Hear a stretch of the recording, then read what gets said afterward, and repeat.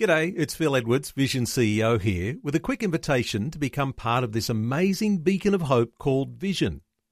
Together we can put our love into action to help people of all kinds build or rebuild their lives on the truth of God. Please consider the part you can play during our upcoming Visionathon appeal, remembering that it's your support that makes Vision possible, including this podcast. 2020, bringing a biblical perspective on life, culture and current events. Weekdays on UCB's Vision Radio Network. Find out more at vision.org.au. G'day, Matt Gees here from 2020. Welcome to today's podcast. You can hear the full show every weekday on the Vision Radio Network in the West from 8, in the Central States from 9:30 and in the East from 10. On today's podcast, looking at marriage. The debate has continued over whether marriage should be redefined to include same-sex marriage, and yet somehow the debate seems a little shallow when it comes to the value of the traditional marriage model Christians are defending. And so on today's podcast, Vishal Mangalwadi, one of our modern world's significant philosophers. He's been described as one of the few original minds in the world. Our guest is with us to discuss not just marriage in an Australian context, but in the broader context of marriage around the world and throughout history. Vishal is speaking to our very own Neil Johnson. Vishal, the history that you have as a philosopher is that you are an Indian and that you have had an eye on Western culture. I wonder whether you can explain to us just quickly that there is difference between East and West and how this ties in with what's happening around the world with marriage.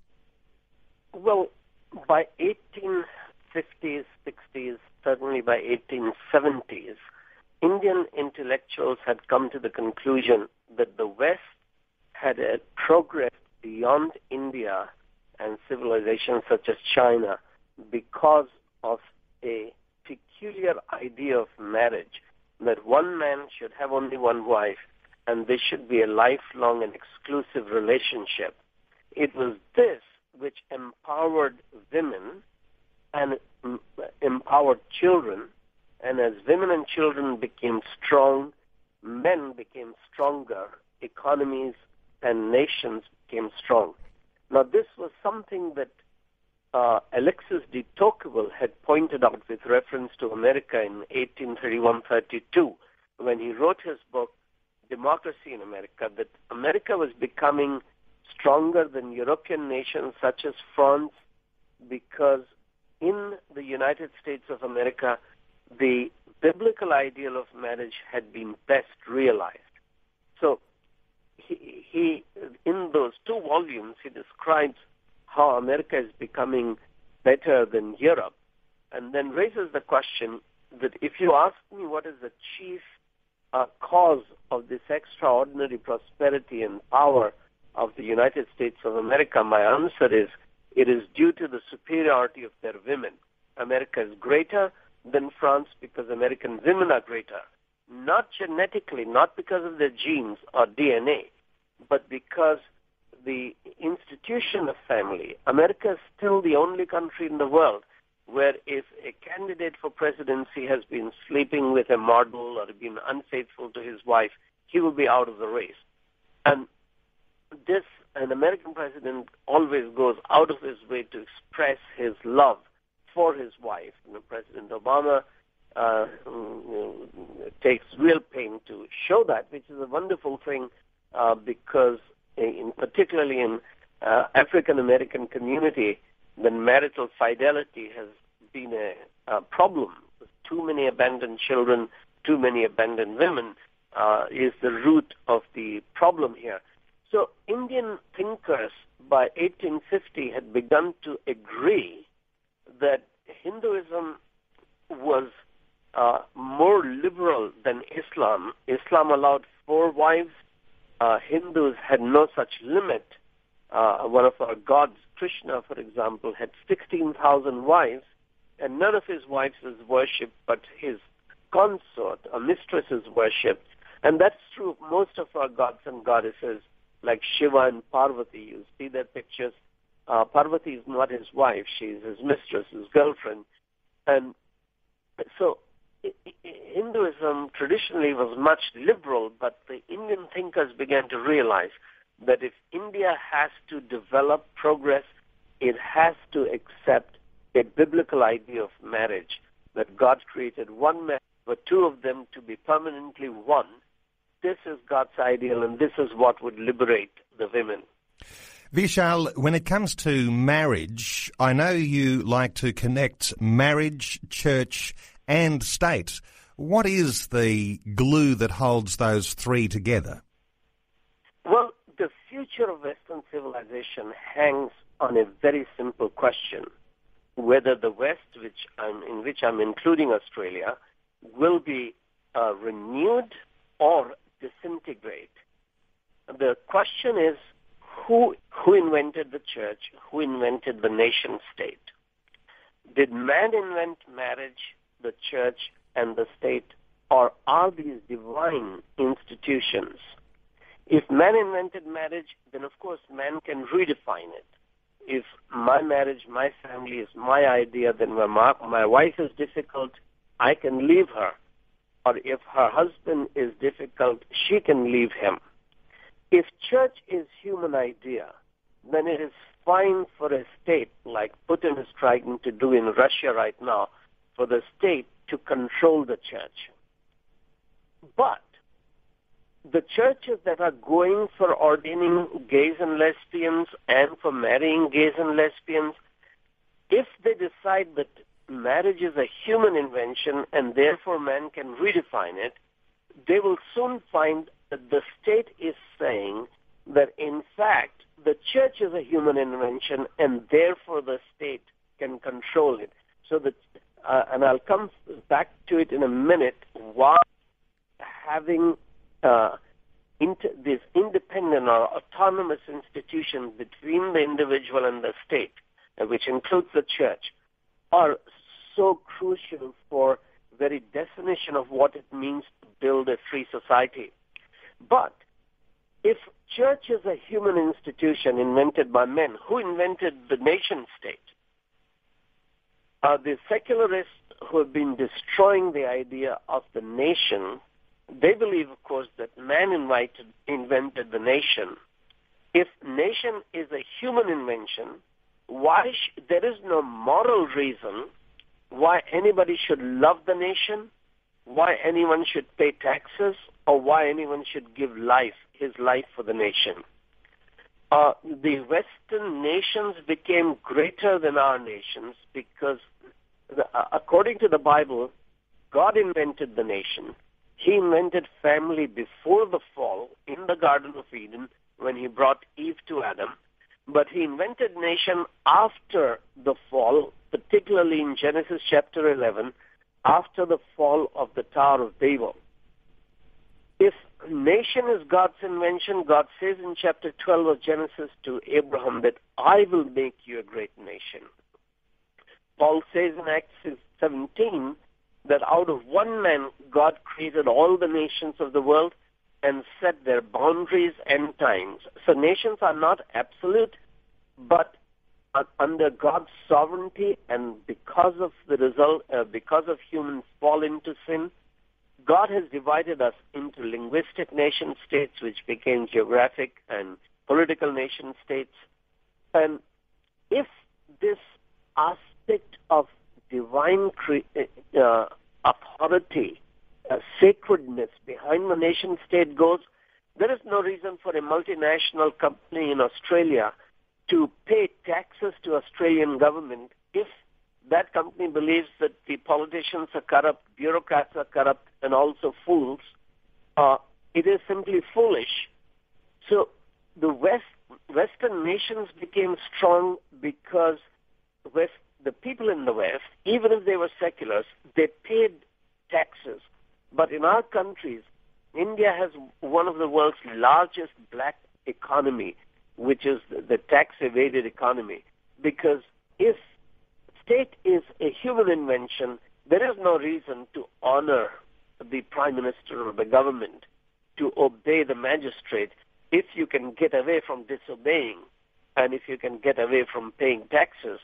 So what will happen is that as this idea that marriage, church, and state are human invention gains ground, then you will suddenly find that the culture has changed, and people, particularly those who are working across national boundaries and making money across national boundaries, the multinational companies, they will be keeping their money in foreign banks and secret accounts and not paying their taxes. And there are other dimensions to it. The whole value in Australia that government must be respected, government must be obeyed, taxes must be paid, we must give our lives for our nation. These values depend on the idea that nations are God's invention. And that's the issue in marriage. And I come back to it, that the quality of marriage is an important issue, more important issue in some ways than gay marriage, because the reason for divorce, the reason for separation, and the reason for a lot of people choosing not to marry is because they believe that marriage is human invention, marriage is difficult, therefore it's not worth it. What you're saying is that marriage under attack with a push to redefine it is the thin end of the wedge. What would be following that would be not only the dismantling of marriage, the dismantling of church and the dismantling of state, and therefore what you're talking about is a demise of Western civilization. Vishal, in Australia, divorce has become easier over the previous decades, and it appears to be that people these days are not being married in a church context. There is a separation of what people think of as marriage from what we might understand as a biblical definition. Is that a concern? It's a major concern because, as I said, the fundamental issue is whose idea is marriage. Is it monkeys don't marry, dogs don't marry. Just recently, this week, a producer in Hollywood made a public statement that there is no reason why, if a brother and a sister love each other, they should not consummate their love, that they should not have sexual relationship. Incest is a foolish idea because all the animals, dog has kids, a female dog, male and female, and the brother and sister mate. So if they love each other, they're not hurting anybody as long as they don't have babies, of course. Babies can get hurt for medical reasons, but now with all the availability of contraceptives, that's not an issue. So why shouldn't brother and sister have sex? If sex is about pleasure, if marriage is a human invention, the reality is that no culture in history has ever demanded that one man should have only one wife for all of his life, and that this should be an exclusive relationship, no mistress, no girlfriend, no second wife, no divorce, no separation. Now, this is not a Muslim idea. Muhammad had 13 wives, sex slaves, and concubines. He allowed 4 to his followers. Israel, the Jews, had freedom. Israel, Jacob, had 12 boys and some girls through 4 different women. And Hindus, as I said in the previous segment, had no such limitations. So Hindus, Jews, Muslims, secularists have never believed in the idea that one man should have only one wife and sexual relationships should be only with your wife, spouse. This is a peculiarly biblical idea. Jesus rooted it in the original creation that God made one woman for a man and 2 of them to be one flesh, and therefore separation, not just divorce, but separation is wrong. Paul makes that statement very strongly in 1 Corinthians 7, that husband and wife should not separate except with mutual consent for prayer. He says that this is the Lord's command. So the Christian cultures have compromised a lot because marriage is difficult. It is impossible. When the Jews say to Jesus that, look, Moses allowed us to divorce our wives, Jesus said, of course he did, because of the hardness of your heart. Moses had no remedy for the hardness of your heart, but I have come to change your heart. I'm going to give you the ability to love as God loves his bride. You know, when I have a problem with my wife, and God says to me, husbands, love your wife, my typical response is, Lord, look at the wife you gave me. And he says, no, don't look at the wife I gave you. You look at the wife I gave to my son, the bride I gave to my son, Jesus. And that is the church, full of wrinkles, spots, blemishes. That's you. I gave you to be bride. And Jesus loves you so much that he washes you, cleanses you, purifies you, makes you beautiful through his blood. Now that's the kind of heart I'm going to give you to be like Christ. So husbands, love your wives as Jesus loved the church. Now if this divine framework for marriage isn't there, even so-called Christians, pastors, they cannot really sustain marriage, because the problem of marriage is very simple, that every girl thinks that she is marrying her lover, and her lover is the best person in the world. And then she finds out, as my wife did, that she has actually married a sinner who is also a fool. So the human problem is, how can two sinners live together happily ever after?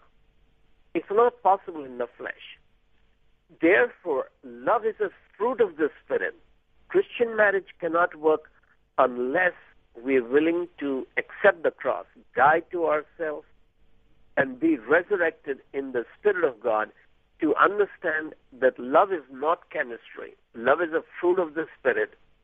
And if this Christian framework, so if God invented marriage, we've got to go back to God, find grace with him, because the problem is that the Western church, so much of the Western church, has accepted secular view of marriage rather than what Martin Luther, who really is the father of modern marriage, Protestant marriage, but also for the whole world.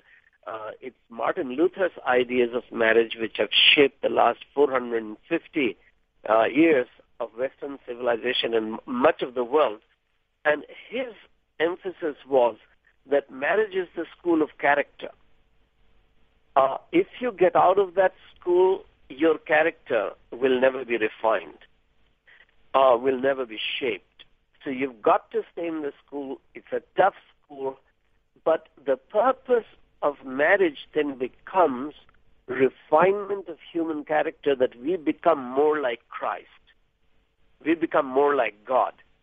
And unless we come back to asserting that the Christian idea of marriage is not a natural idea, it is a supernatural idea.